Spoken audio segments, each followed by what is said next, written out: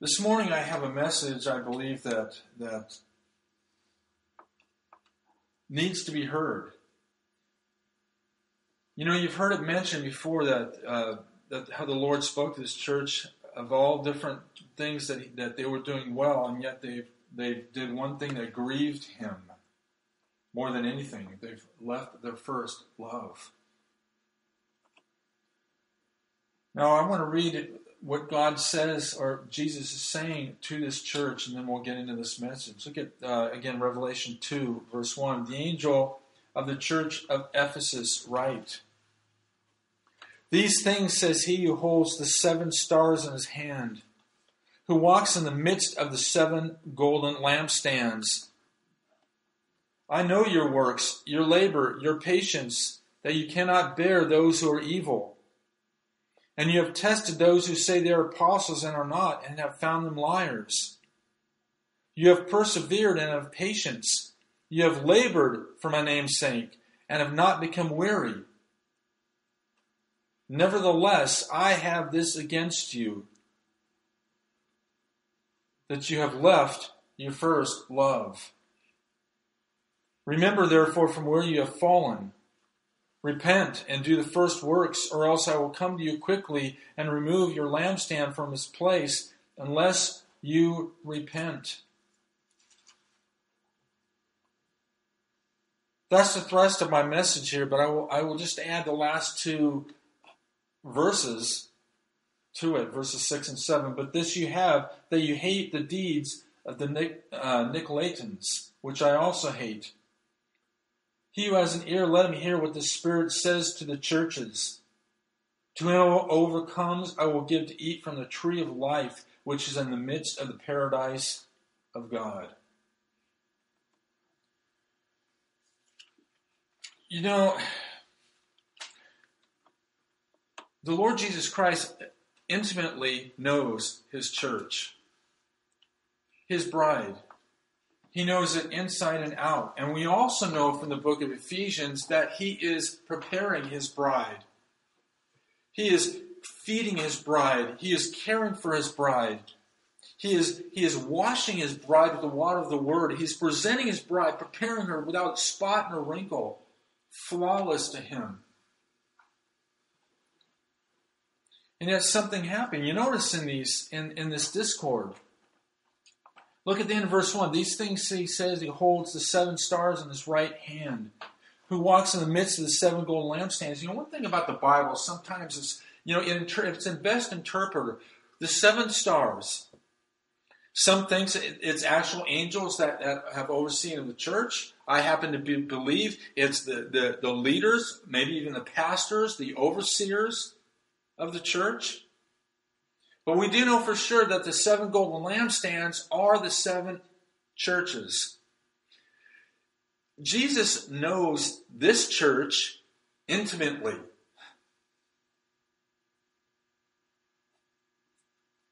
And knowing that He knows the churches intimately should cause every pastor, every overseer out there to be very, very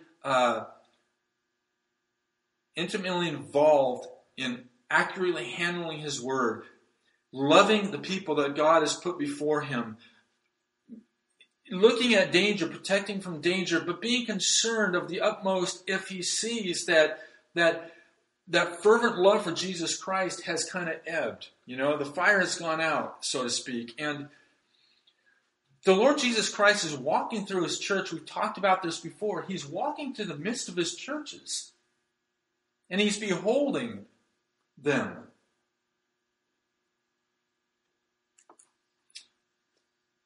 Some people think that God views the church as, you see those signs, Jesus is coming, you better get busy, That's what the church at Ephesus was involved in.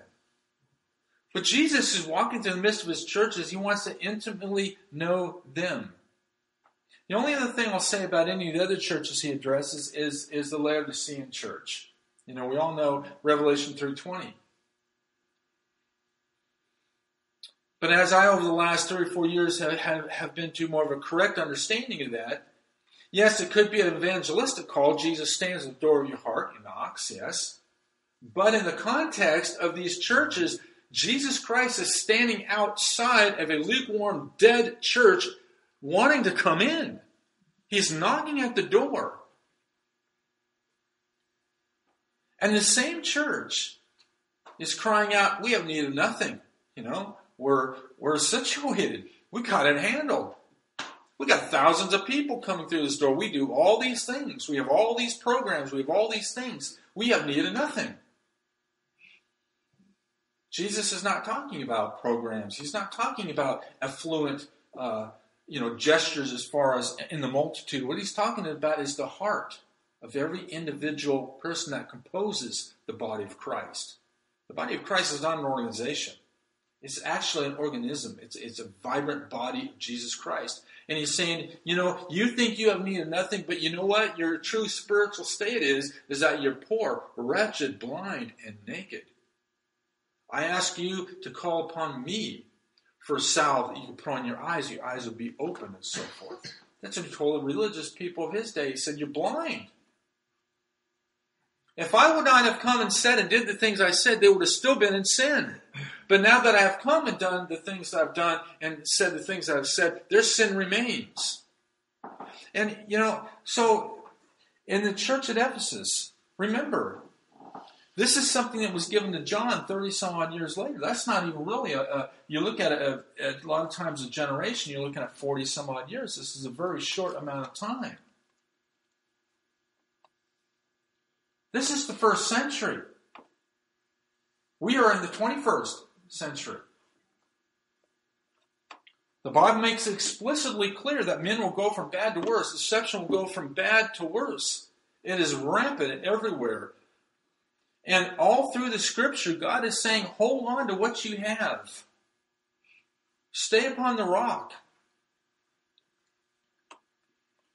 He's going through the churches. God intimately knows the foundation of life. God intimately knows all of the other churches that desire to know Him, desire to understand His Word, desire to walk with Him in absolute obedience, desire to be an ambassador, a true ambassador for Him, a true witness for Him. Those that know that this present world is passing away, it could be at any time. We are not investing in this world, we're investing in the one to come. Look at verse 2. I know your works, your labor, your patience, that you cannot bear those who are evil. So he knows their works. He knows their effort and their labor to be there Sunday and Wednesday and whatever else, in and out. They're faithful. They don't put up with those who claim to be bearers of the truth that aren't. They don't put up with people that have questionable lifestyles or live in sin. They were quick to you're a sinner. They had all the correct doctrine.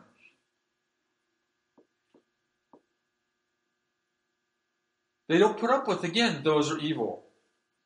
They've even tested, and those that say they're apostles. Apostle is one sent. Apostle is one who has the Word of God.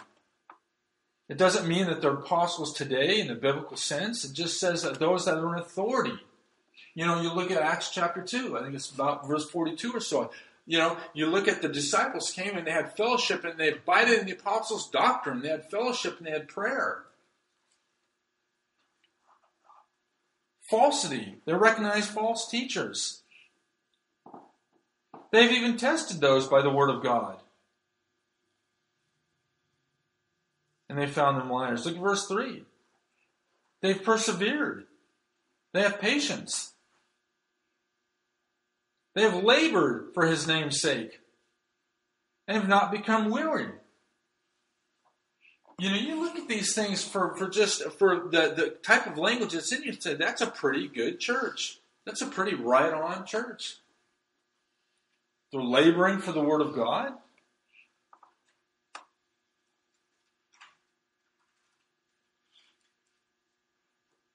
But there's something missing. And that's Jesus himself. They've left their first love. They had all the formalism. They had all the right doctrine. They knew how to do church. They knew how to recognize falsity. They could come and they could have, dialogue with a Jehovah's Witness or a Mormon or a Mooney or any of these people, and they can hold their own. A lot of times they know what to believe. They might not know why to believe all the time, but they have every right thing to say. Some of us are drenched with doctrine, which is great. We should be. We should be insaturated, if that's a word. We should be filled with the doctrine of Christ.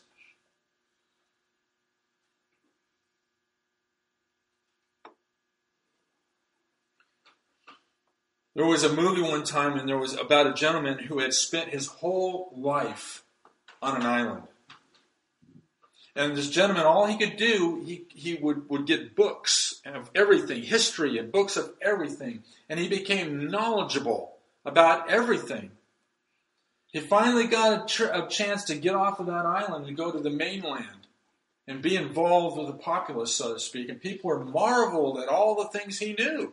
How could he possibly know all those things? Strictly from books. He's read about them. But he knew nothing of life, nothing of experience. And there are so many people out there that have doctrine. This country has been blessed with doctrine, with study Bibles. Now they're mostly apostate, but look at all the seminaries and everything that is raised up in this country. This country was blessed with missionaries that went out to all of the world, more than any other country in the world, that has spread the gospel to the far ends of the earth. There are more study Bibles and study materials in this world that some people say 3 to 4 times the world over that can afford. We are saturated here with doctrine. So are they. We know what to do. We know what to say. Going to church becomes a religious exercise rather than to seek God in His Word and be a blessing to those that need it. That's how the body of Christ works. Jesus said, if I loved you, ought you not to love one another? Paul doesn't get very far in his writings when he says that the fulfilling of the law is love. And yet this church, who had all these wonderful things about it, I want to be in a church that has good works. I want to be in a church that labors. I want to be in a church that has patience, that has perseverance. I want to go out and be involved in a church that takes what they learn of the Word of God and goes out and rubs shoulders with the world and changes the world. I want to be a part of that. I don't want to waste my time in knowledge. Knowledge puffs up, but love edifies. I want to be a part of a church that knows how to see false doctrine for what it is, who can spot false teacher.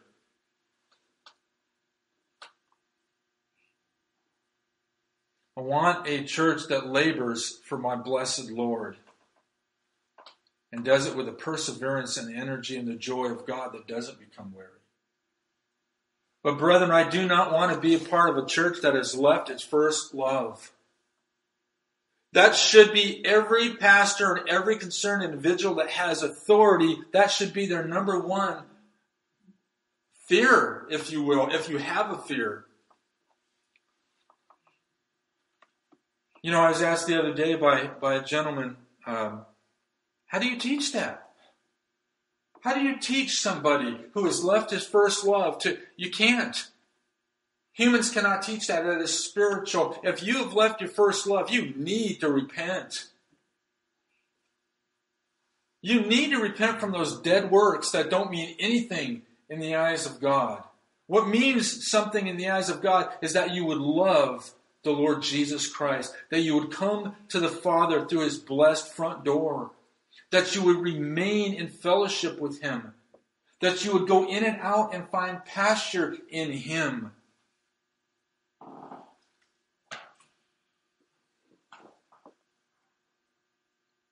In this church, this professing church in this country that professes to know Him,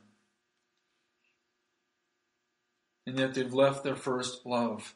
For those of us that have not, we know an intimacy with Christ that other people don't. But the Lord Jesus Christ says in verse 4, nevertheless, I have this against you. I.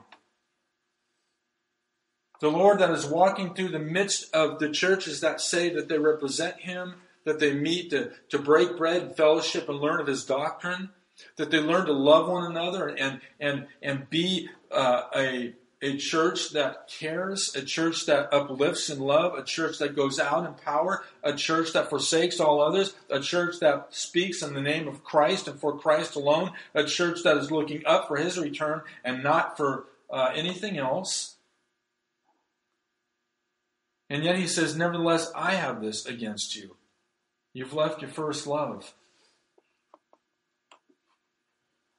You know, so many times in the Scriptures, there are so many dealings that God has had with His church, or with His people, I should say, through the prophets.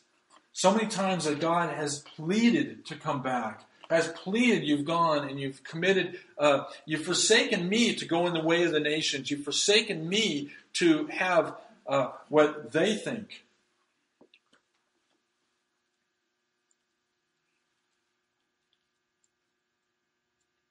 Like a brother was saying, that the long suffering of God has been calling to come back, to come back, to come back.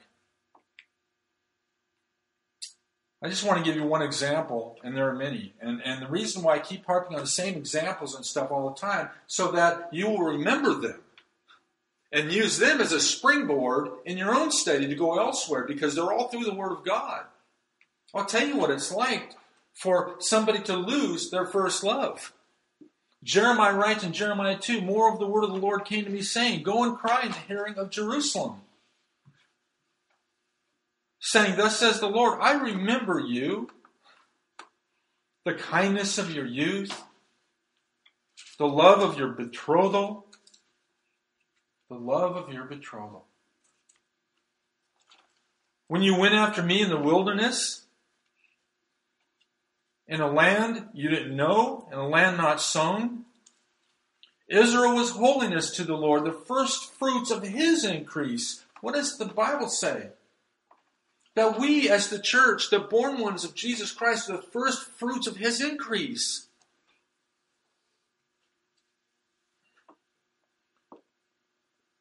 All that devour Him will offend, and disaster will come upon him, says the Lord. He says, I remember that time when you followed me anywhere. You were holiness to me. I remember the kindness and the tenderness of your betrothal to me. And now that you've gone, something's happened. The deceivableness of sin has crept in. Somehow, we have lost that fervency of when we were first born again. You remember the first time that you were born again, that God seized you and you realized that God loved you and He took all of your sin and now you are His. You know your Creator, you know the God of the universe, and He loves you and He's so tender to you. And that joy and the excitement that you have. I remember when the day that I realized that something had happened to me, and the joy that entered into my heart.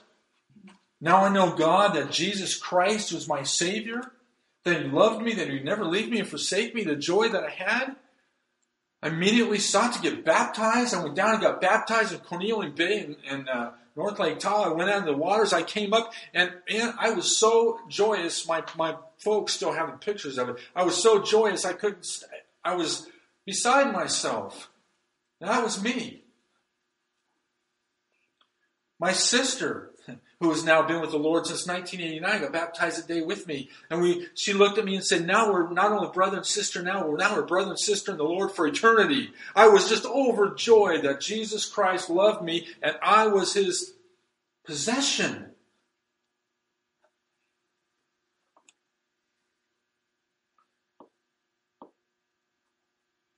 And yes, I was in a very loving, nurturing church. And I wasn't under a very loving and nurturing pastor.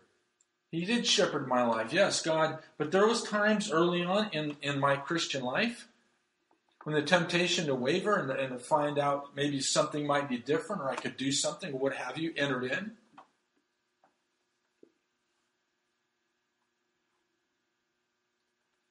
Are there any of you that have left your first love?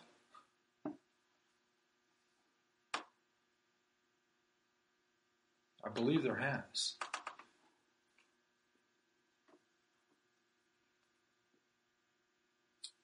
Or maybe not in the direct foundation of life, or maybe not in some of our acquaintances that we have. But there are those out there in the body of Christ who have left their first love, who are flirting with temptations. You know, temptation in itself is not a sin. Jesus was tempted in all things as we are, yet without sin. The temptation, the evil comes in when you do with it. When you forsake and you commit the spiritual adultery and you go elsewhere.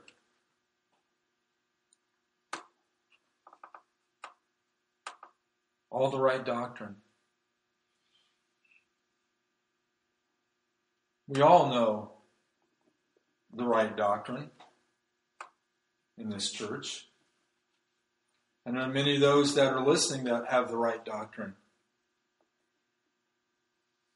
But that's not how the epistles, for example, were written. We've talked about this before. Check it out. We liken it to an egg, where you have the yolk is the doctrine of Christ, but it is surrounded by the love of Christ. Doctrine can grow cold if the fires of the love of Christ grow cold in your heart. You can know all the right things to say and do. And yet Jesus has become second in your life. Your interests have become number one. Your sins have become number one. What you do in the privacy of your own home becomes number one. And formality, instead of vitality, becomes number one.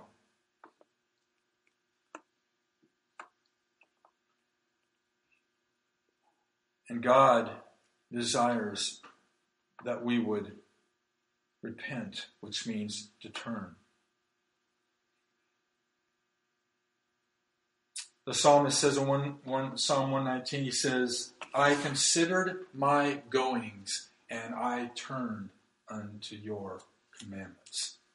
I considered where I am. I considered my goings, and I turned to your commands.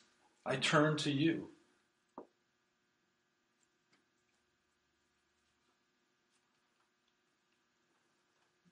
God will only reign in life through somebody's life. Christ will be Lord and reign to an individual that is willing to have him reign over them.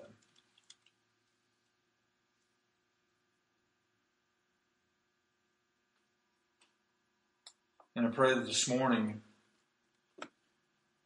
that the Church of Jesus Christ would realize that as times become more hard, more difficult, the time of his coming is more near, that this temptation is going to be stronger and stronger and stronger and stronger. Satan out there is like an alluring woman to a young man's life. Tempting, making things look good, promising freedom while bringing you into captivity, promising secrecy where nobody will know you can keep your religion and yet have your pet peeve too.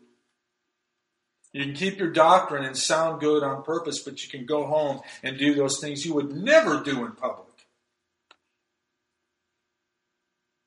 You could go home and you could treat your wife, kids, or whoever else how you would never treat them in public. Who would know? The Lord knows. And He's beseeching you to come back to Him, to have full fellowship with Him. He wants to be our first love. We want to stand before Him in a life that has had Him and Him alone as our aim in life. We don't want to stand before Him ashamed. We don't want to stand before Him realizing that our life has been half Jesus and half the world. In fact, our life has mainly been a quarter of Jesus and 3/4 of us. Our life has been ruled by our self-interests and not His. I don't think folks in the church, a lot of us do. Praise the Lord.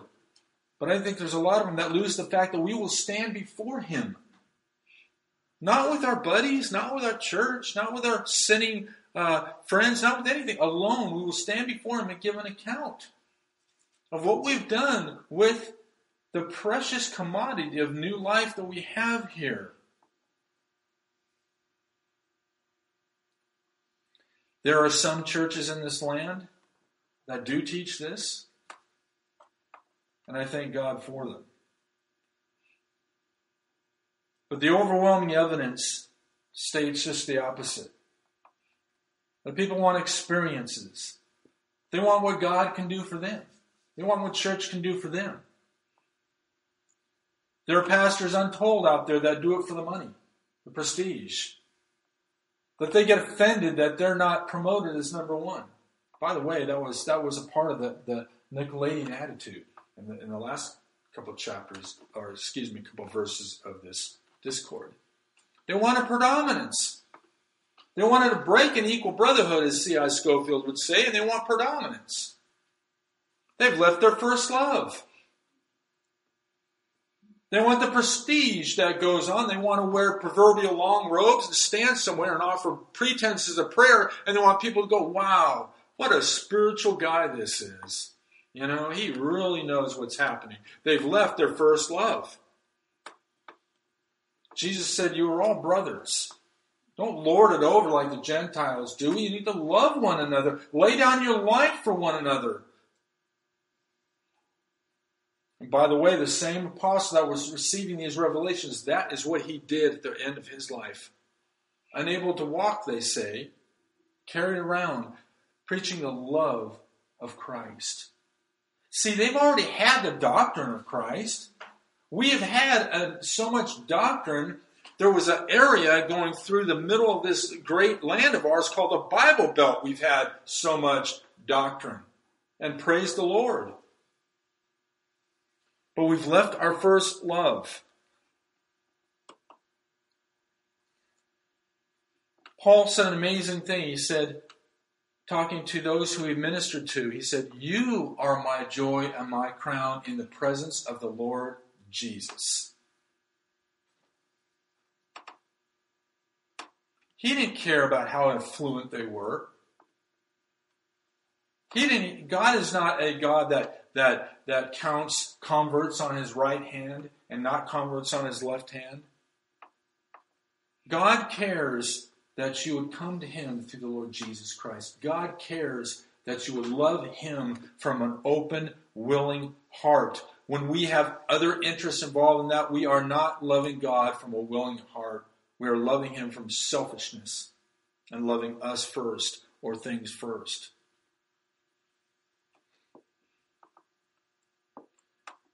I think when we all stand before the Lord, and if he allows us any type of understanding of our previous life, I think is there going to be anybody that says, you know what, I just love Jesus too much. He was too much in my life. I think if there's any regret that any Christian would have that really wants to know God is Lord, how much time have I wasted on self-interest, on things I thought that were right instead of looking at your word and seeing what is right.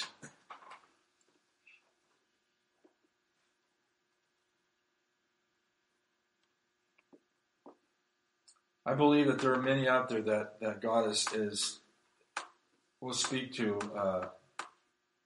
in these times, that to repent. And you notice how he says to remember, therefore, from where you have fallen, repent and do the first works. Isn't that amazing? Because the works that it's not what we do for Christ, it's what we allow Christ to do through us.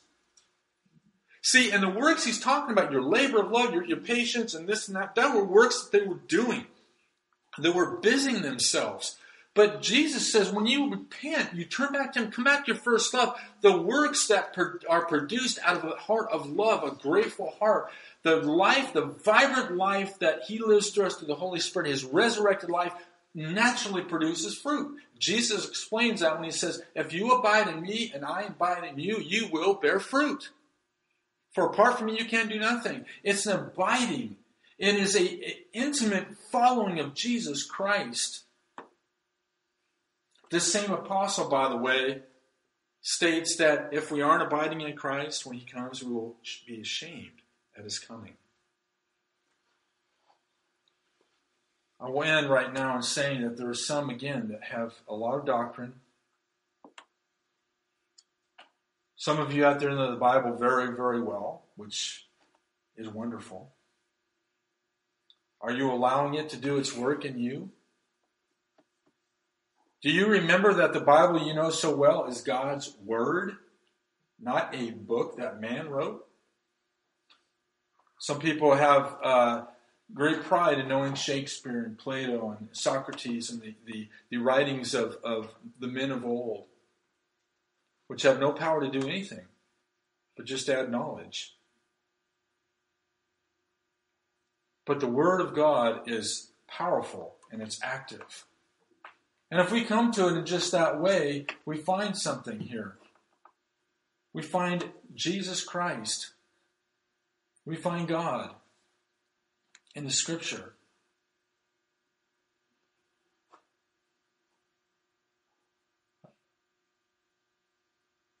We as a whole, as we need to urge people to return to the first love. We need to urge people to get serious about Jesus Christ. We need to urge people to see the reality of this Christian life.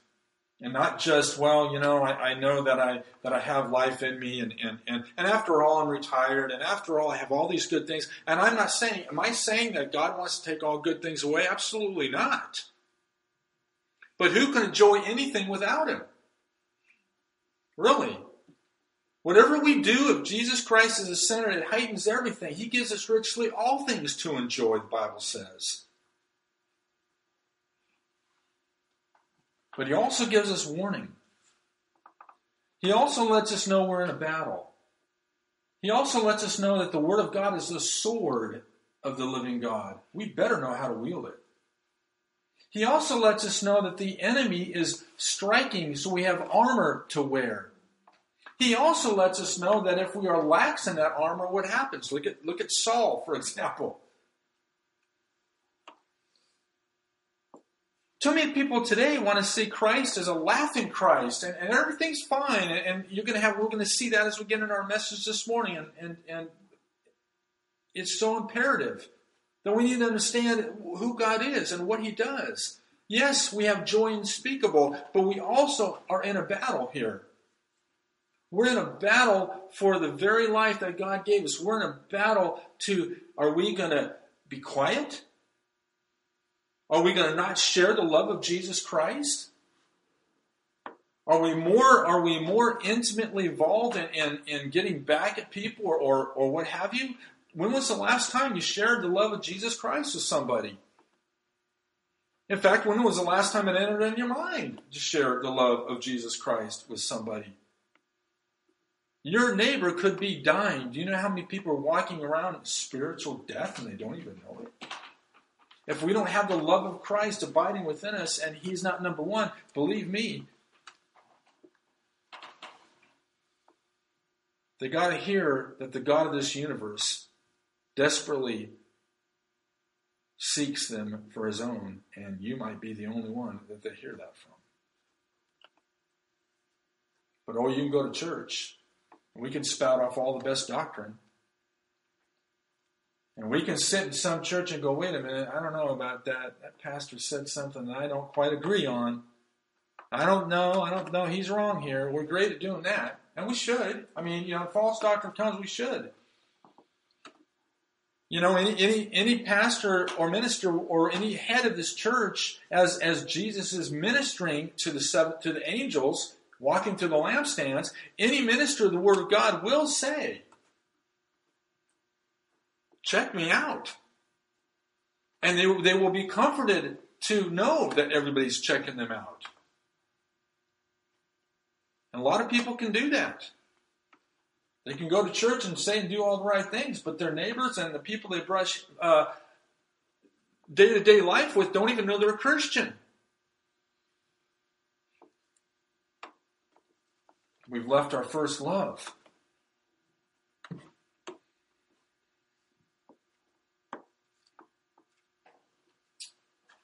Some that are listening need to repent, which simply means they need to confess their sin. They need to confess their spiritual adultery if you're a Christian. They need to confess the fact that Jesus Christ has slipped in predominance in their life because he's worthy.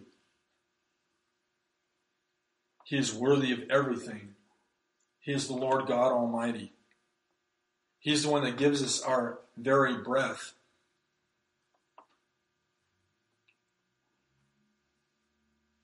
And he's the one that is coming back. Remember from where you've fallen. Repent and do the first works, or else I will come to you quickly and remove your lampstand from its place, unless you repent. Quickly. Quickly in the Bible is quickly in God's timing. Quickly might not be compared to us who live day by day.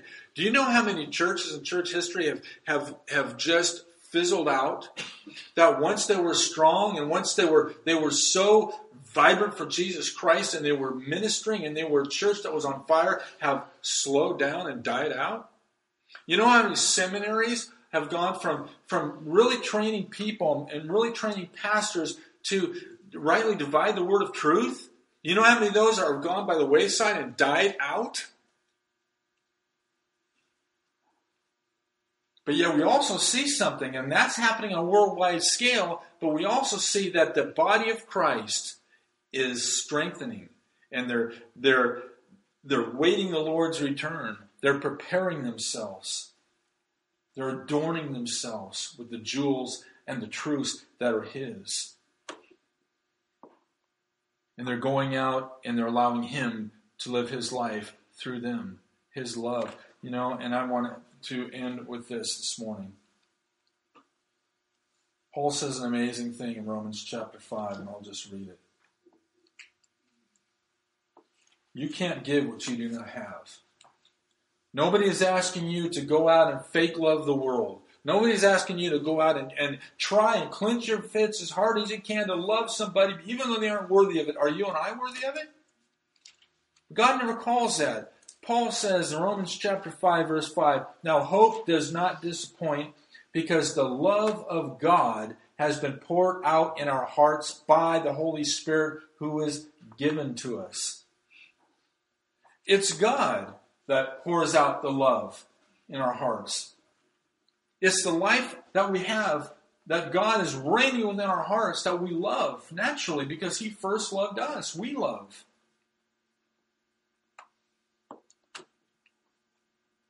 We need to return to our first love. Father, I thank you for this urgent message that is so needed today. There's so many of those that are called by your name that are caught up. Not only the complexities of this day, the cares and the worries of this day, and it's choking the word. It's choking their testimony, and it's grieving you. Nevertheless, you say, I have this against you, that you've left your first love. Father, I pray that this morning that this message would convict and encourage. The Lord, as the prodigal son went out and lived his life the way he thought was best. But then he came to himself, and he returned. And he wasn't even all the way back to the Father's house, but a long way off when the Father saw him, that the Father ran and met him. And he didn't reprimand him and beat him and throw him in a corner and put him on probation. He loved him and put his arms around him, with the tears flowing down the face, and put the robe upon him, put a ring upon his finger, slew the fattened calf, and rejoiced in the fact that my son was lost. He had gone off the rail, but he's come back to full, vibrant fellowship with me. Now he's my ambassador again. Now he's my instrument. Now people will know that I live because I am his first love. And he has cast away all other rivals, self-interest, and everything else. And I thank you for this message this morning. I just praise you for taking care of all of our needs. You love us. And I worship and thank you in Jesus' name. Amen.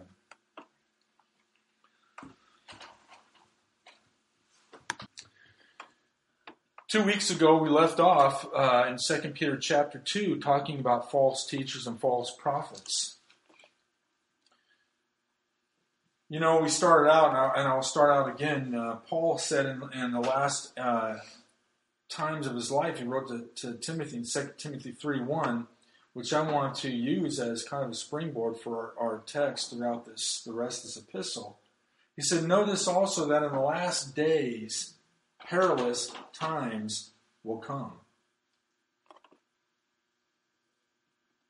And he goes on to explain in that, he's also talking about this professing Christian church. You know, going to be lovers themselves, haters of God, more lovers of pleasures, and so on and so forth. And he says, I believe in the 5th verse down, he says that some that will have the form of godliness, but denying the power thereof, turn away. You know, in 2 Peter here, the source of the apostasy is false teachers. They deny redemptive truth. We've talked about that. And by the way, if you look at the apostasy today, redemptive truth is the number one twisted, if not distorted, doctrine, if you will. You know, if we distort redemptive truth, or we make sin anything other than what it is, sin, we deny grace's occasion. We deny the fact that Jesus Christ came into the world, and by grace we're saved. We're saved from what? We need redemption. And these false teachers come in, and like we said before, they explain it away. And I think that's very, very interesting, because both Peter and Paul, and we also read in Jude, that in the last days of these men, the urgency and the feverish pitch are of false teachers, of things that will happen in falsity. Jesus said the same thing, that when they asked him, and we can read it in Matthew 24 and Luke 17, I believe, and elsewhere, but he basically says that the number one thing in these last days will be spiritual deception. You know, to the general public, earthquakes and famines and all that has always been a concern of people in the general population, people that were without Christ, without knowledge of God in this world, so to speak. But to the Christian, to the one that has a yearning for spiritual understanding or what have you, he makes the statement that, watch out, spiritual deception will be rampant and will be everywhere. You know, for a person like me or for anybody that teaches the Word of God, you know, there are some in here that are my teachers. You know, we read in Jeremiah, Isaiah talks about this, Ezekiel very pointedly talks about this, and they're called watchmen. They're called people that are on the wall. You know, it's easy when you see danger coming, you blow the trumpet, and when the wicked hear the trumpet and they turn from the wicked ways, praise the Lord, you've done your job as a watchman. But if danger is coming, and you see it, and you keep it to yourself or you don't proclaim it, and they perish, guess what? The blood is going to be upon your hands. You're going to be required of what? And that's what Paul meant in Acts 20 when he says, I'm innocent from the blood of all men. If you ever read the passage and wondered what that meant, that is what he's referring to. He is innocent from the blood of all men. He's not stopped day and night for the space of 3 years in that region, crying out, warning everybody, you know. Not only teaching the true gospel and sharing the scripture, the whole counsel of God, but warning day and night with tears, because he knows that as soon as he's gone, that savage wolves will come in and pervert the gospel and twist the scriptures, not only in their own destruction, but he said this, men from your own midst. In other words, men that will come in proclaiming to be Christian, men that will come in proclaiming to know the Christ, proclaiming to know the way of God and so forth from your own midst. And we don't have time to get into 2 Corinthians chapter 11 and so forth. And how does Satan do this? Satan doesn't come with a pitchfork and say, I'm really the guy. Satan comes in and disguises himself as an angel of light.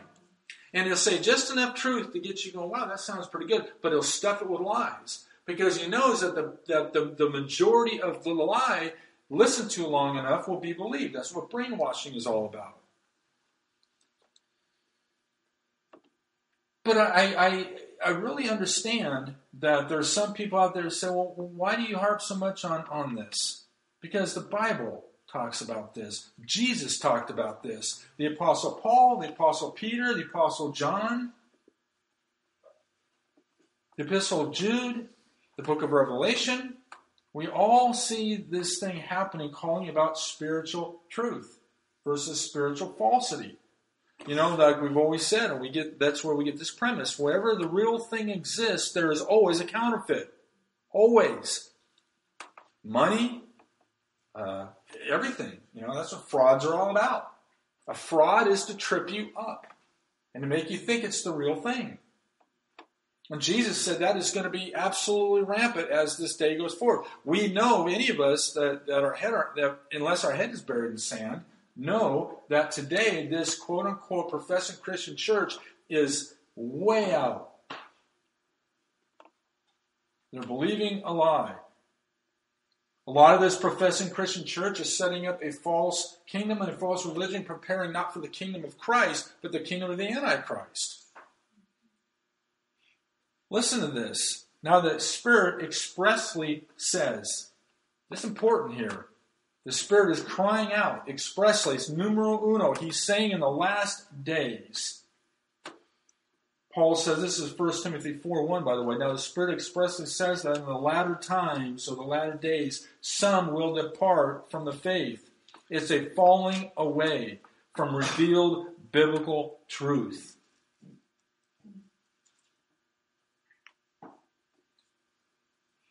I would recommend a book to you by a gentleman named Keith Gibson.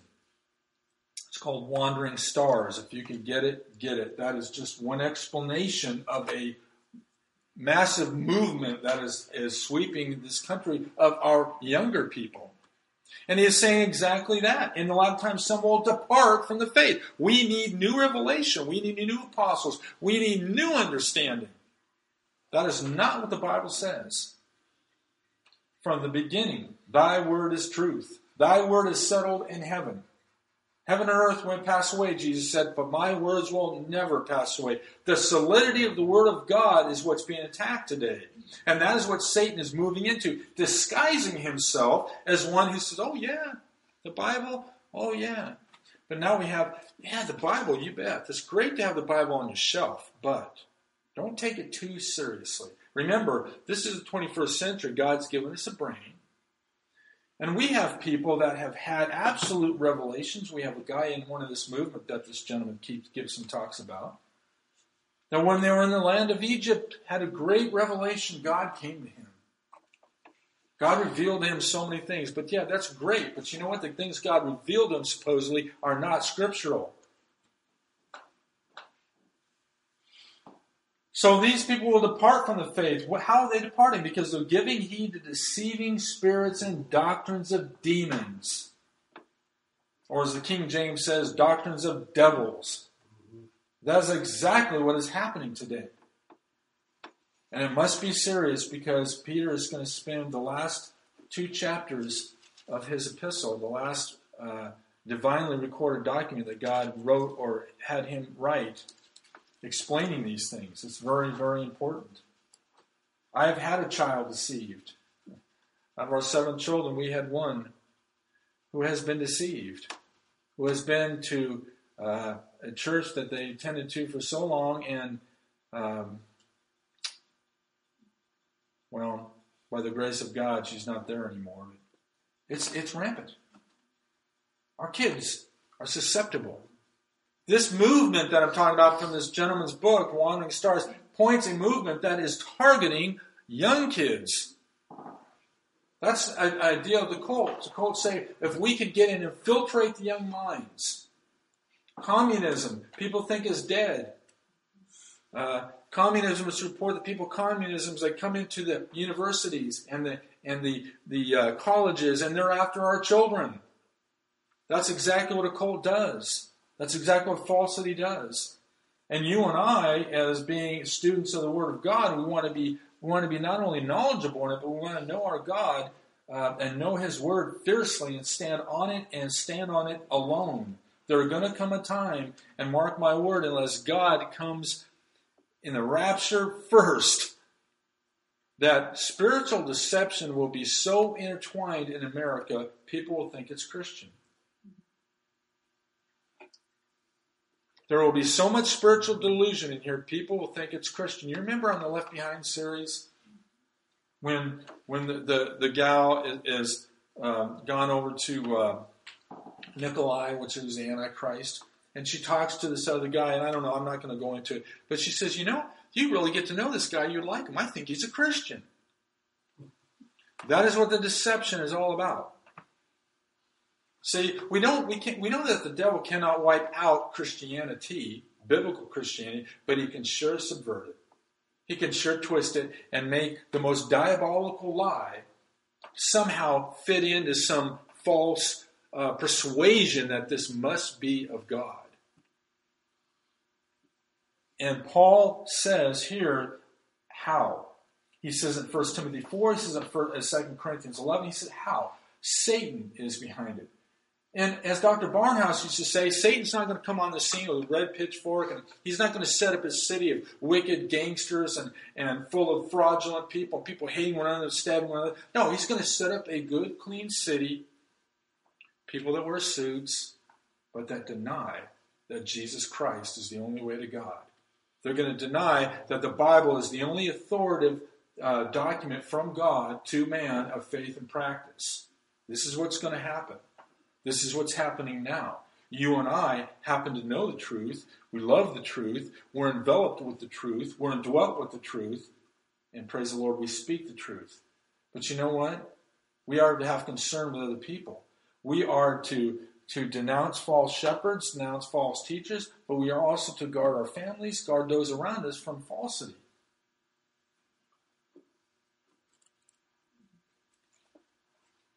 We as a church have a responsibility, and that is to be watchmen. Some of us are called to be watchmen.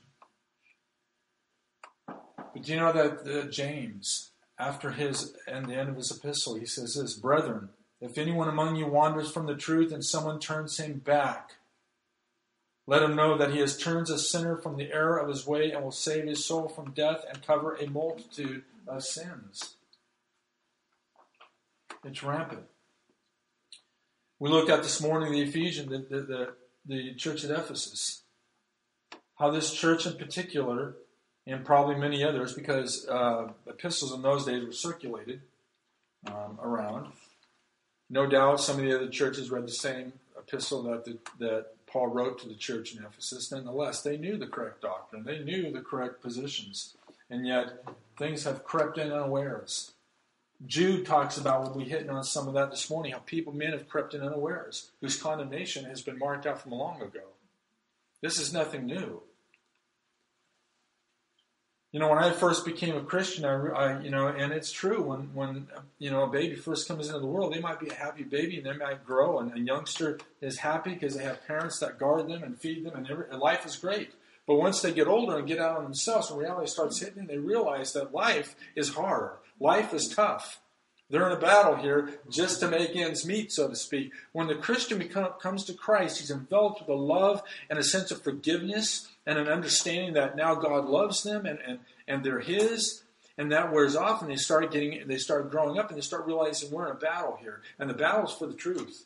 There's a false teacher out there that has a book that says The Battle of the Mind. Well, it is a battle of the mind.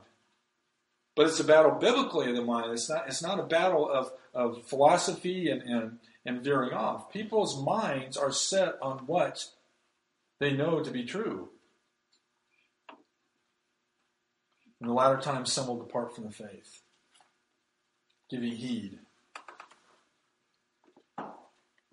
2 weeks ago when we started this chapter 2 of 2 Peter, I just want to go over a few points before we go on. There will also be false prophets among the people, even. That's a connective word. And we'll get into that as we get into chapter 3. We'll see the same thing. How Peter's talking about the judgment. He said that God judged the world in this flood, but by this same word, it's a connective on God is going to continue this promise by the same word that he exacted judgment. Well, here we see that there was false prophets back then, even as there will be false teachers among you, who will secretly bring in destructive heresies, even denying the Lord who bought them, and bring on themselves swift destruction. Now, before I go on, words do mean something. Words have meanings. And one of the things that I think that in these last days that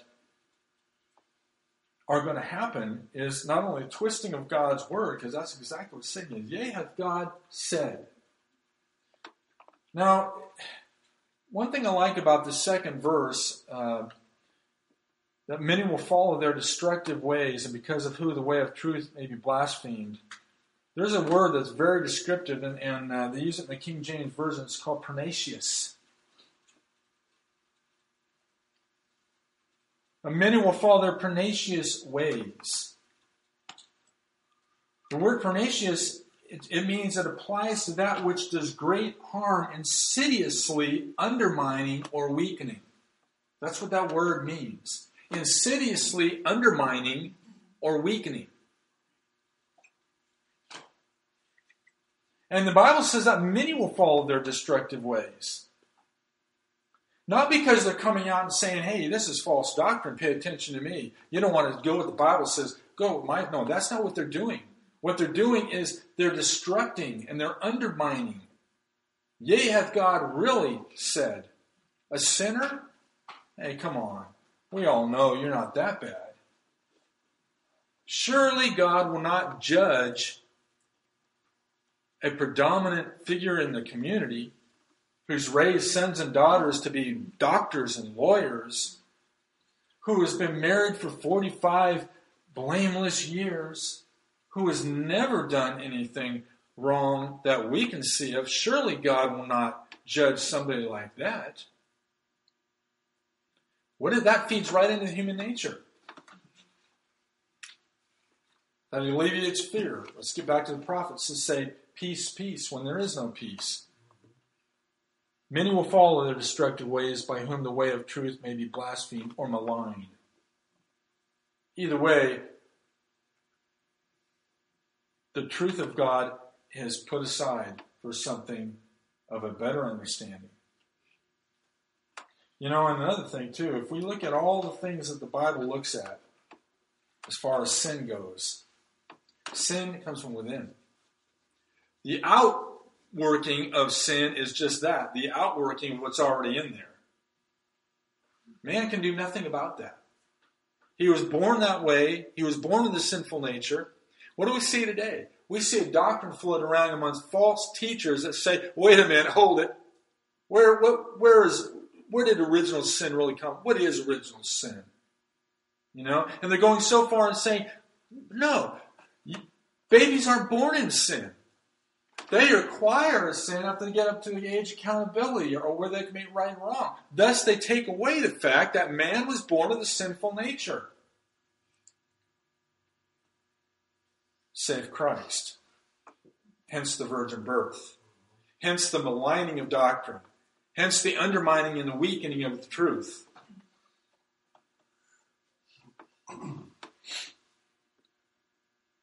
He says in verse 3, by covetousness they will exploit you with deceptive words. For a long time the judgment has not been idle, and their destruction does not slumber. I want to read something to you. This is a very, very instructive chapter in the prophets. It's Jeremiah 23. You can turn there if you like. If not, that's okay. We're going to be dealing with different parts. But I think sometimes it's very instructive to actually turn to the Word and see it rather than just to hear it. So the next time that something pops in your mind, you go, well, wait a minute. I think we did that in Jeremiah somewhere. Jeremiah chapter 3, I want to start at verse 16. Now remember our text where it says that there's many that are going to be destructive in their ways, and they're going to deceive you by exploiting deceptive words. Peter says, just as the prophets experienced that, the false prophets of old, you're going to have that now. Look at Jeremiah chapter 23, starting verse 16. It says, thus says the Lord of hosts, do not listen to the words of the prophets who prophesy to you. They make you worthless. They speak a vision of their own heart and not from the mouth of the Lord. Is that what's happening today? Absolutely.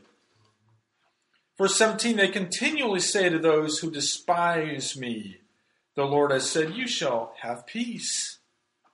And to everyone who walks according to the dictates of his own heart, they say, no evil shall come upon you. Now, without going too much farther into this text, the word speaks for itself. Let's look at these two things. Those who despise me, they're going to say, hey, you're peace, peace, peace.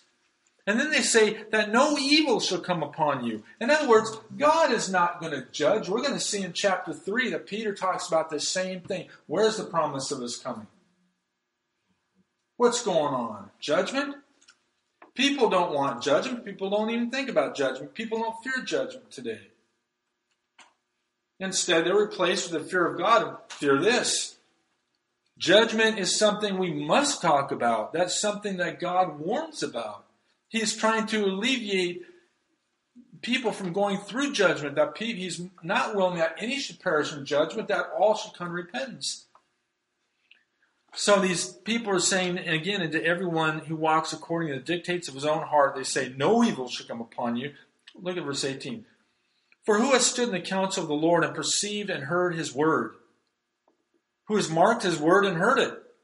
Behold, the whirlwind of the Lord has gone forth in fury, a violent whirlwind. It will fall violently on the head of the wicked. The anger of the Lord will not turn back until he has executed and performed the thoughts of his heart. In the latter days, you will understand it perfectly. Look at verse 21 if you're there.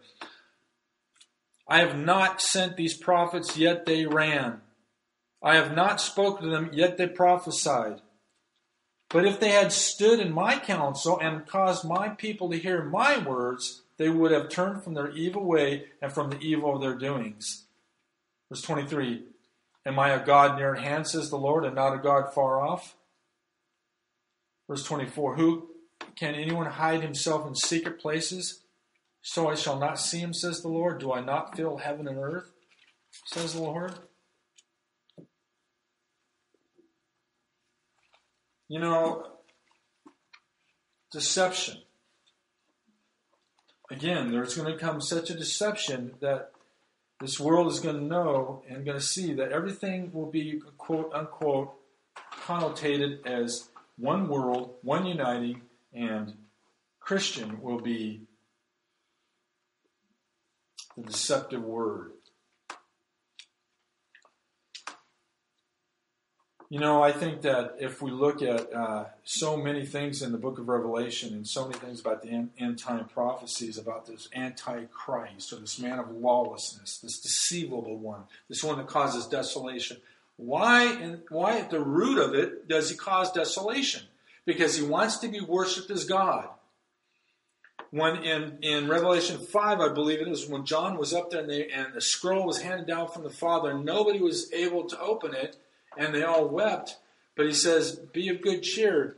The Lamb has prevailed. The Lion of the tribe of Judah. He is worthy to open the scrolls and loose the book. And what does he do? He opens it up. And what do we have? The first scroll. A conqueror riding on a white horse. But it's not the white horse. The white horse isn't until the 19th chapter of Revelation. He goes out to conquer and to conquer. Destructiveness, deception is everywhere.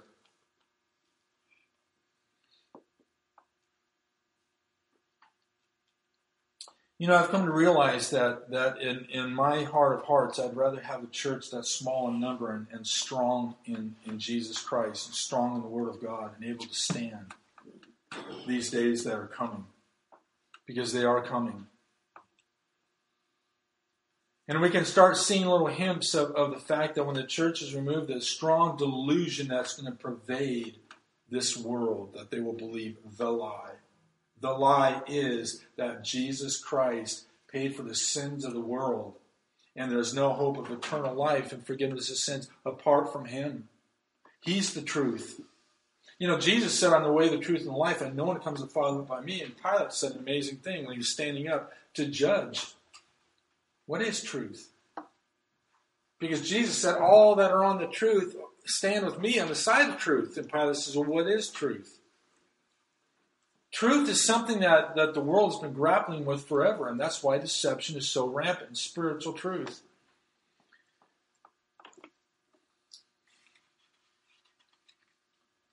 I think all of us right off the top of before I get into the heart of this, we need to be thankful for those that have, in our past, that have been responsible for bringing the Word of God, for faithfully bringing the Word of God, for loving the Word of God, for nourishing us, for correcting us when we've gone astray, for being there and wanting and desiring our spiritual growth. Again, we can't go very far in this. I want to just recap. False teachers, destructive heresies. And what Jesus said in Matthew 24. Take heed. Which means this is predominance. Understand, listen, take recognition. Take heed that no one deceives you. For many will come in my name saying, I am Christ. This is a very key understanding. Christ means the anointed one. Many will come and say, I have the Word of God. Many will come and say, look at all the men, quote unquote, God men that came from the East and the New Age movement, all these things. It just took one man, Maharishi Mahesh Yogi, to come and inform the Beatles, and look at the generation that they influenced. Many people will come in my name and say, I am Christ. Some are bold, like David Koresh and other people that say that, yeah, I am Jesus. Louis Farragon, one of the latest ones, and so forth. But the deception comes in when they say, I'm the anointed one. I have a message of God. And your way is narrow-minded. Your way says that there's only one way. That's too narrow-minded for this sophisticated society. After all, we are individuals. This is the 21st century. We have a lot to offer, but we don't have a lot to offer God. Let's go back to the Scripture. And if anybody had a reason to boast before God, Abraham should have. But the Bible says not before God. He can boast before men, but not before God. So, destructiveness.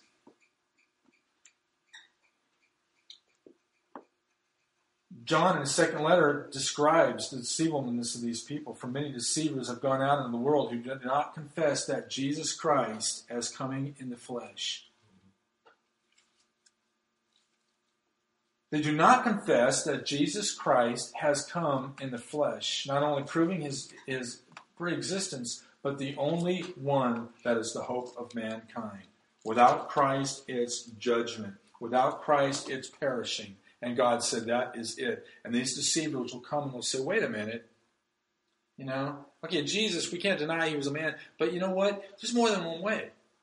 There's a lot of religions out there that say there's more than one way. There's some religions that say there's more than one way that come to your door every week or every other week. They're all around us. But yet, because they don't have the language that we read all the time, we think, well, wait, this is old. This is talking about something else. No, folks, this is here now. I want to re-say a quote from Tim LaHaye that I think is just excellent on this matter, and then we'll go on. He says, many will follow false teachers, especially in the last days. These cults, liberal churches, and occult movements, which are rapidly spreading all over our land, are speaking in the name of Jesus or of the Christ, but never of our Lord and Savior, Jesus Christ. And they will never talk about God as being the God and Father of our Lord and Savior, Jesus Christ. That's insightful. We need to thank God that he's raised up people like that. You see, doesn't that add validity to Ephesians 4? Where he gave some as apostles, some as evangelists, some as prophets, some as teachers, some as pastors, for the equipping of the saints, so that we would not be moved to and fro with various winds of doctrine. How dare these people say that these are old documents, we need something new? Where does the Bible say that experience runs the day? Where does the Bible say that we live off experiences from one high peak to the other? It never does. Jesus dwells down in the valley of those that love him. That promise to bring them through the valley of death. That promise to lead them in their ways of understanding. That promise to know exactly when to let them lie down in green pastures and exactly when to go up in the paths of righteousness for his name's sake. He is the good shepherd that has never left. And these false teachers are denying that very existence that Jesus came to give to us. He says in verse 3 again, by covetousness. You know what covetousness is? It is gleaning something that is not yours. Truth does not belong to false shepherds. Truth do not belong to false prophets. Truth does not belong to false teachers. Truth does not belong to lying and sign of lying wonders and signs. Because they're going to exploit you with deceptive words. Listen, I don't want people lying to my kids. I don't want people lying to my wife. I don't want people lying to you. I don't want people lying to me. But it says, with not only covetousness, these people with greed are going to take something that's not their own. Listen, the truth belongs to those that will cherish the truth. Belongs to those that will guard it at all costs. Paul says repeatedly, guard what the Holy Spirit has entrusted to you. Paul says in 1 Timothy that I've been entrusted with the gospel of Christ. The good news of the gospel of Jesus Christ, God is going to trust to faithful men. That's why we're told to teach faithful men that will teach also. But it does not belong to falsity. They're going to exploit you with deceptive words. And God, their judgment has not been idle. Their destruction does not lumber. It's been from way back. God has spoken about these people. And it all started in the garden. It actually started before that. But man's deception started in the garden. And that is one of the reasons why that part of the scripture is so much laughed at and regarded as myth. Because you take out that discord in the garden and spiritual deception has really no validity to it.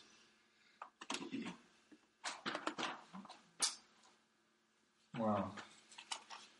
I'm going to go into Jude a lot. Flip over just a little bit. Look at Jude 4.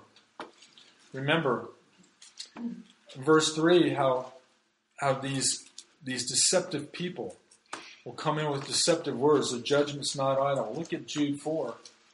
He expounds on this. For certain men have crept in and noticed, who long ago were marked out for this condemnation, ungodly men who turn the grace of our God into lewdness and deny the only Lord God and our Lord Jesus Christ.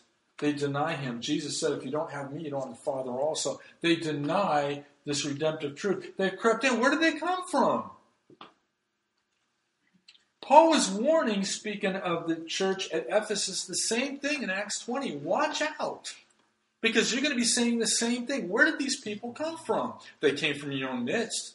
They came from supposedly Christian origins, supposedly Christian churches. But oh no, they can't come with me. They came from Princeton Seminary. No, not knowing that Princeton Seminary has been apostate for years. Most of these people that stand behind the pulpits that have gone to seminary, or a lot of them, not all of them, are the product of the seminary that they spent years being fed under. Where do these people come from? Oh no, they can't be them. Yes, they can be them. Dr. Barnhouse says this way, if you're looking for the devil, look behind the pulpit. That's where the deceiver of righteousness will be, and amongst other places.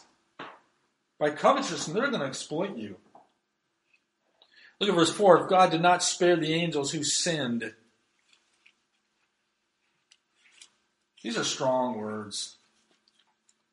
You know, and I think that what's interesting about both Paul, the Apostle Paul, Peter, John, and Jude, is that they end their wonderful, especially Peter and Paul, they end their wonderful epistles of so much richness with a warning.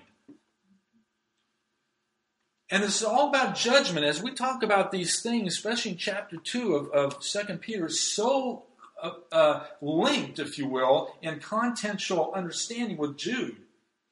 Judgment is going to fall on these false teachers. Look at Jude 6. Explains it again. And the angels who did not keep their proper domain, but left their own abode, he has reserved in everlasting chains under darkness for the judgment of the great day.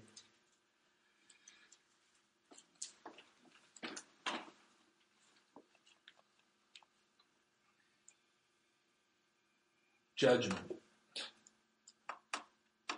People don't like to talk about judgment or to hear about judgment. But the Bible's full of judgment. The Bible is full of the fact that God is God. He's holy and pure. He created everything good. He created humanity to have fellowship with Him in love. And yet because of sin and men going their own way, God must judge sin. He must. If there's any ideology or thinking apart from that fact, God is malign. He is not represented truthfully. God must judge sin. And He judged yours and mine on the cross when He struck His Son instead of you and I in judgment. I rightfully deserve judgment. I rightfully deserve it. I have gone my own way. But God caused all my iniquity to fall on the Lord Jesus Christ, and your iniquity too. That's the wonderful thing about the good news. Satan hates the good news. And anybody who stands up for the gospel of Jesus Christ, you have an enemy that is going to try to stop you, going to try to distort you, going to try to discourage you, depress you, rob you of your joy, twist up the scripture. Yeah, as God really said. Is that true of me? We were speaking some time ago, years ago, we were doing a Bible study. We were teaching on the book of Romans. Well, I only made it this one in the book of Romans till the 3rd chapter, and I was thrown out. You know why we were thrown out? People complain, that can't be me. That can't be me. Read the 1st chapter of Romans, that all the world is accountable to God. All the world becomes guilty towards God. Not only accountable, yeah, I'm accountable to you, but I might not be guilty to you. But the language says we all become guilty before God. The depravity of sinful nature, the depravity of humanity, They never let me get to Romans 3:22. But now, those are some of the greatest words in the Bible. But now, the righteousness of God has been revealed through the prophets. That Jesus Christ is the answer. But you can't tell me that can't be me. Yes, it's you. I would amount that if we read the first three, the two or three different individuals that really made a fuss, that this you can't take it anymore. And by the way, they went on to replace the book of Romans and the teaching of sin with the happy book of Philippians because he wanted to teach the joy of Christ. Well, let me tell you, Jesus was fond of telling stories of how men were broken and yet they're alive.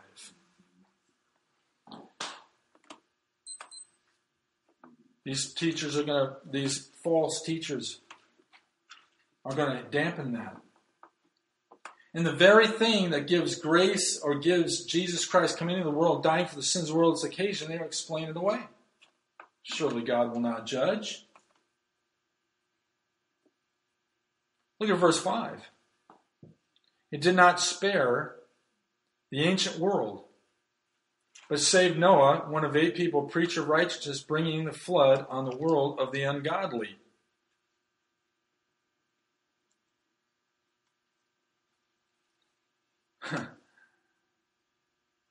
The flood. Again, maligned, twisted, laughed at.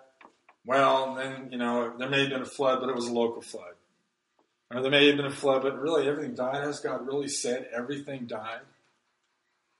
Well, we have fossils that prove that the flood wasn't, worldwide.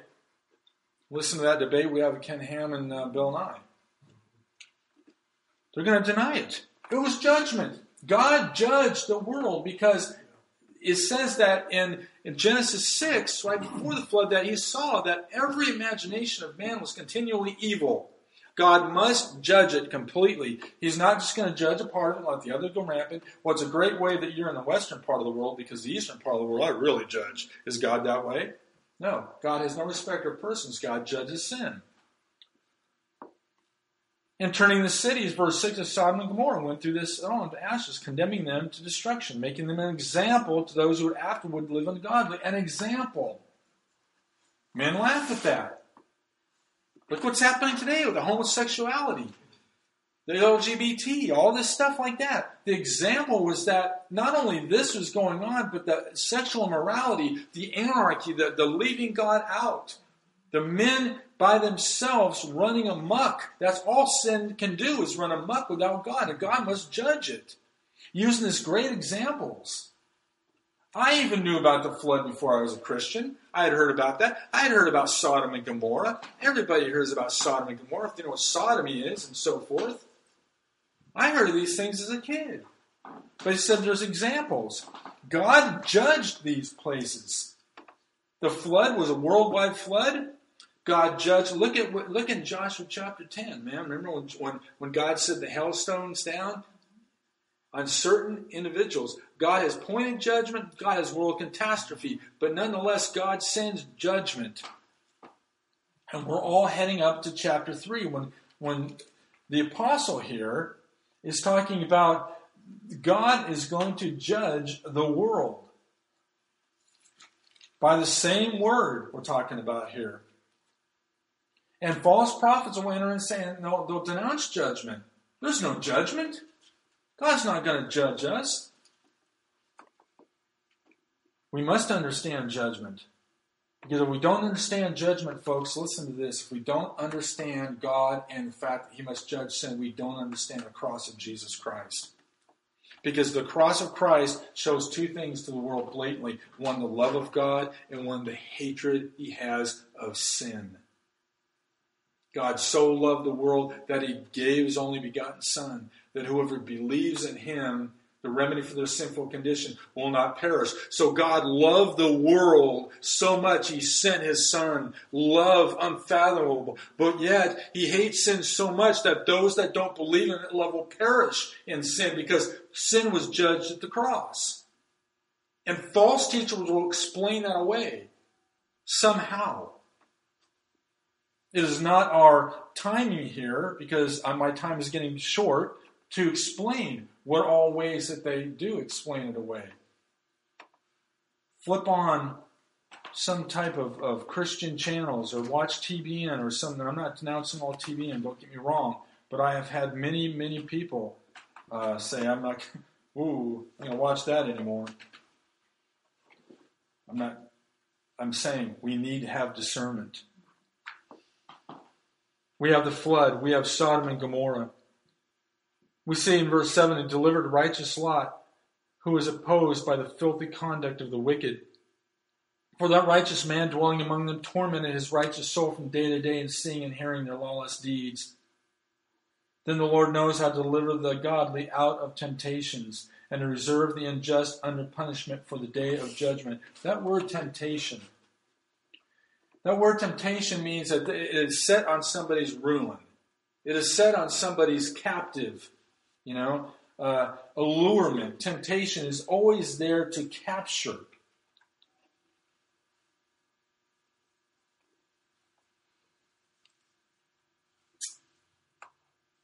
The Bible says, Paul says in 1 Corinthians 10, no temptation has overtaken you, except such as is common to man, but God is faithful, who will not allow you to be tempted beyond what you are able. But with the temptation will also make the way of escape, that you may be able to bear it. Jude, at the end of his epistle, in Jude 24, says, now to Him who is able to keep you from stumbling, to present you faultless before the presence of His glory with exceeding joy. Before we leave this subject of judgment, I want to say this. One passage from Psalm 11 and a passage from Isaiah 6:6. Psalm 11:6 says this, upon the wicked He will rain coals. Fire and brimstone and a burning wind shall be the portion of their cup. What is the lake of fire described as? A lake burning with brimstone. It's a fiery judgment. God has pronounced that men apart from Christ are wicked. Men do not want to look at themselves as wicked.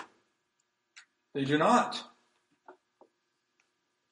That's why we were cast aside out of teaching the book of Romans, because we were too harsh. That's why men today will not accept the fact that they're wicked. Me? I'm wicked?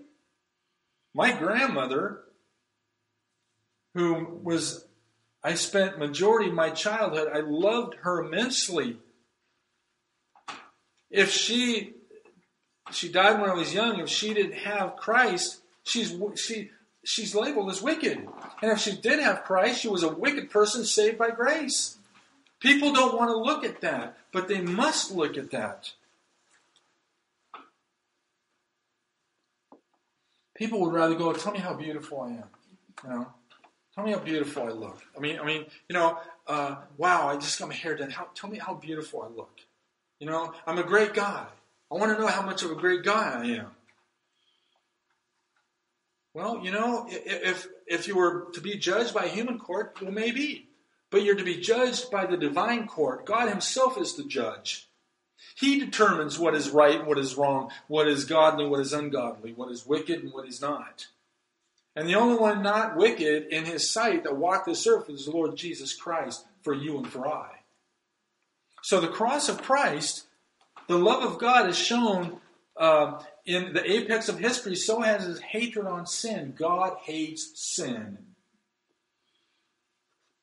And He judged it in Christ.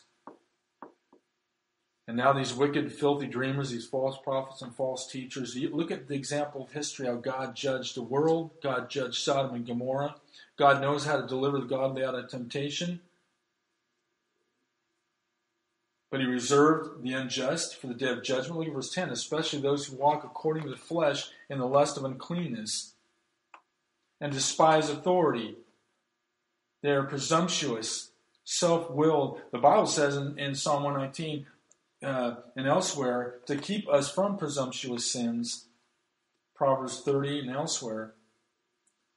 They're self-willed. They're not afraid to speak evil of dignitaries. They're not afraid to speak evil of what they don't know and of what is not in their realm, of the heavenly realms. They speak evil of it. They're self-willed. They're not afraid of God. They're not afraid of judgment. They're not afraid of anything. They're their own person, they're the captain of their fate, and they want to teach you that. That's what all humanism is all about. Package it as Satanism, package it as health, package it what you will. It's all humanism. It is all teaching man that man can do apart from God. That man's going to be fine apart from God. Man is not going to be fine apart from God.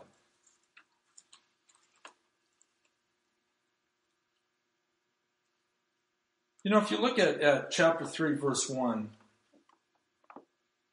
this is what Peter's doing. Beloved, I now write to you the second epistle of both which I stir up your pure minds by way of reminder.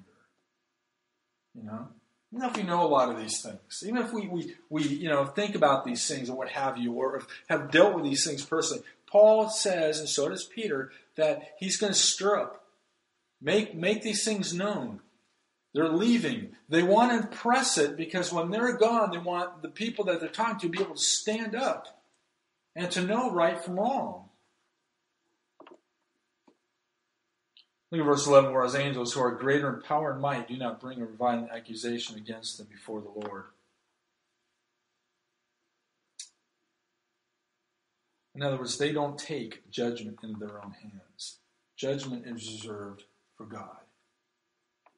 Wrath is reserved for him and him alone. Listen to what Isaiah says. And they shall go forth and look upon the corpse of men who have transgressed against me, says the Lord. For their worm does not die and their fire is not quenched. They shall be abhorrence unto all flesh. Like we said last week, that is exactly the terminology Jesus used in Mark chapter 9. Several times. Their worm does not die and the fire is not quenched. We better give heed to the one that says, I am he. And if you don't believe that I am he, you will die in your sin. That is strong language. You Christians are narrow-minded. Yes, I am narrow-minded. I'm very narrow-minded. Because Jesus is. There's two roads. Yeah, there's a broad road. Hey, I'm an intellectual. Hey, live and let live, And if there's a broad road, Jesus says, there I am. You choose. Are you going to go on the road where he's at and stand on his word and believe every word of it, or are you going to stand the broad road and have the applause of men and be a great guy and I can live with your theology because it lets me breathe, lets me be me and curiously satisfy the burning conscience I have that all men have, What is it? What's the choice that we're going to make?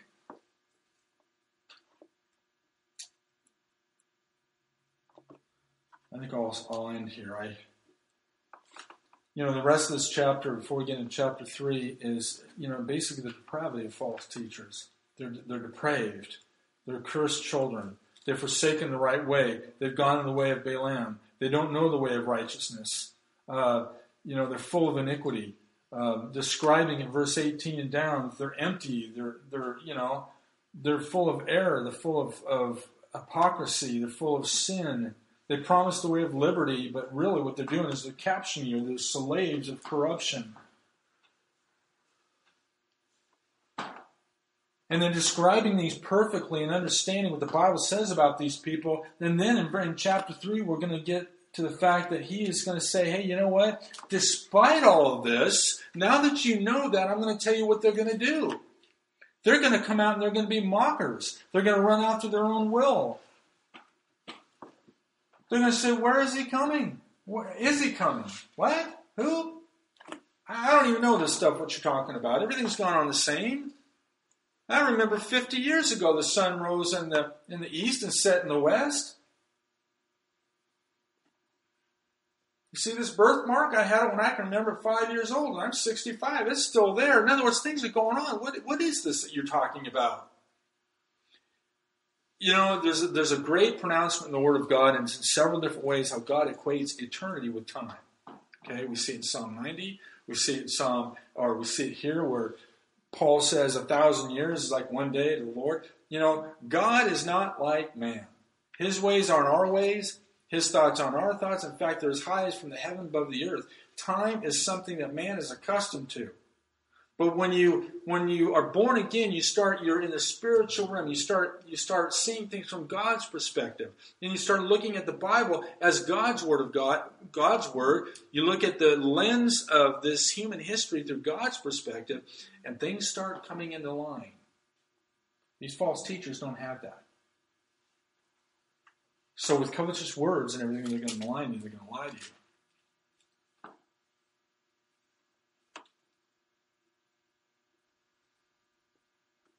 I'll close with this. I know that several of you know this, and I've said it before, but years and years ago, Josh McDowell used to go on the campuses of this land, and he made a statement that I learned early on. I've used it many, many times myself.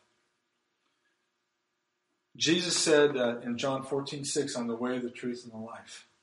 And no one, includes you, comes to the Father but by him. Either he is a self-deluded maniac, an egotistical man, or he is who he claims to be." And all of us at one point or another in our life must grapple with that. So we might as well grapple with that now and take the side of the truth. So when these false teachers and false philosophies and the Antichrist, the spirit of Antichrist, which is prevailing in the land now, is prevailing in the land in the first century, it's gaining speed as we speak. And it simply says they deny that Jesus Christ came in the flesh. They deny that there's only one way to God. They deny that he came into this world by a virgin. They deny the fact that he and he alone answers sin's tyranny. They deny the fact that without him we are all doomed to judgment.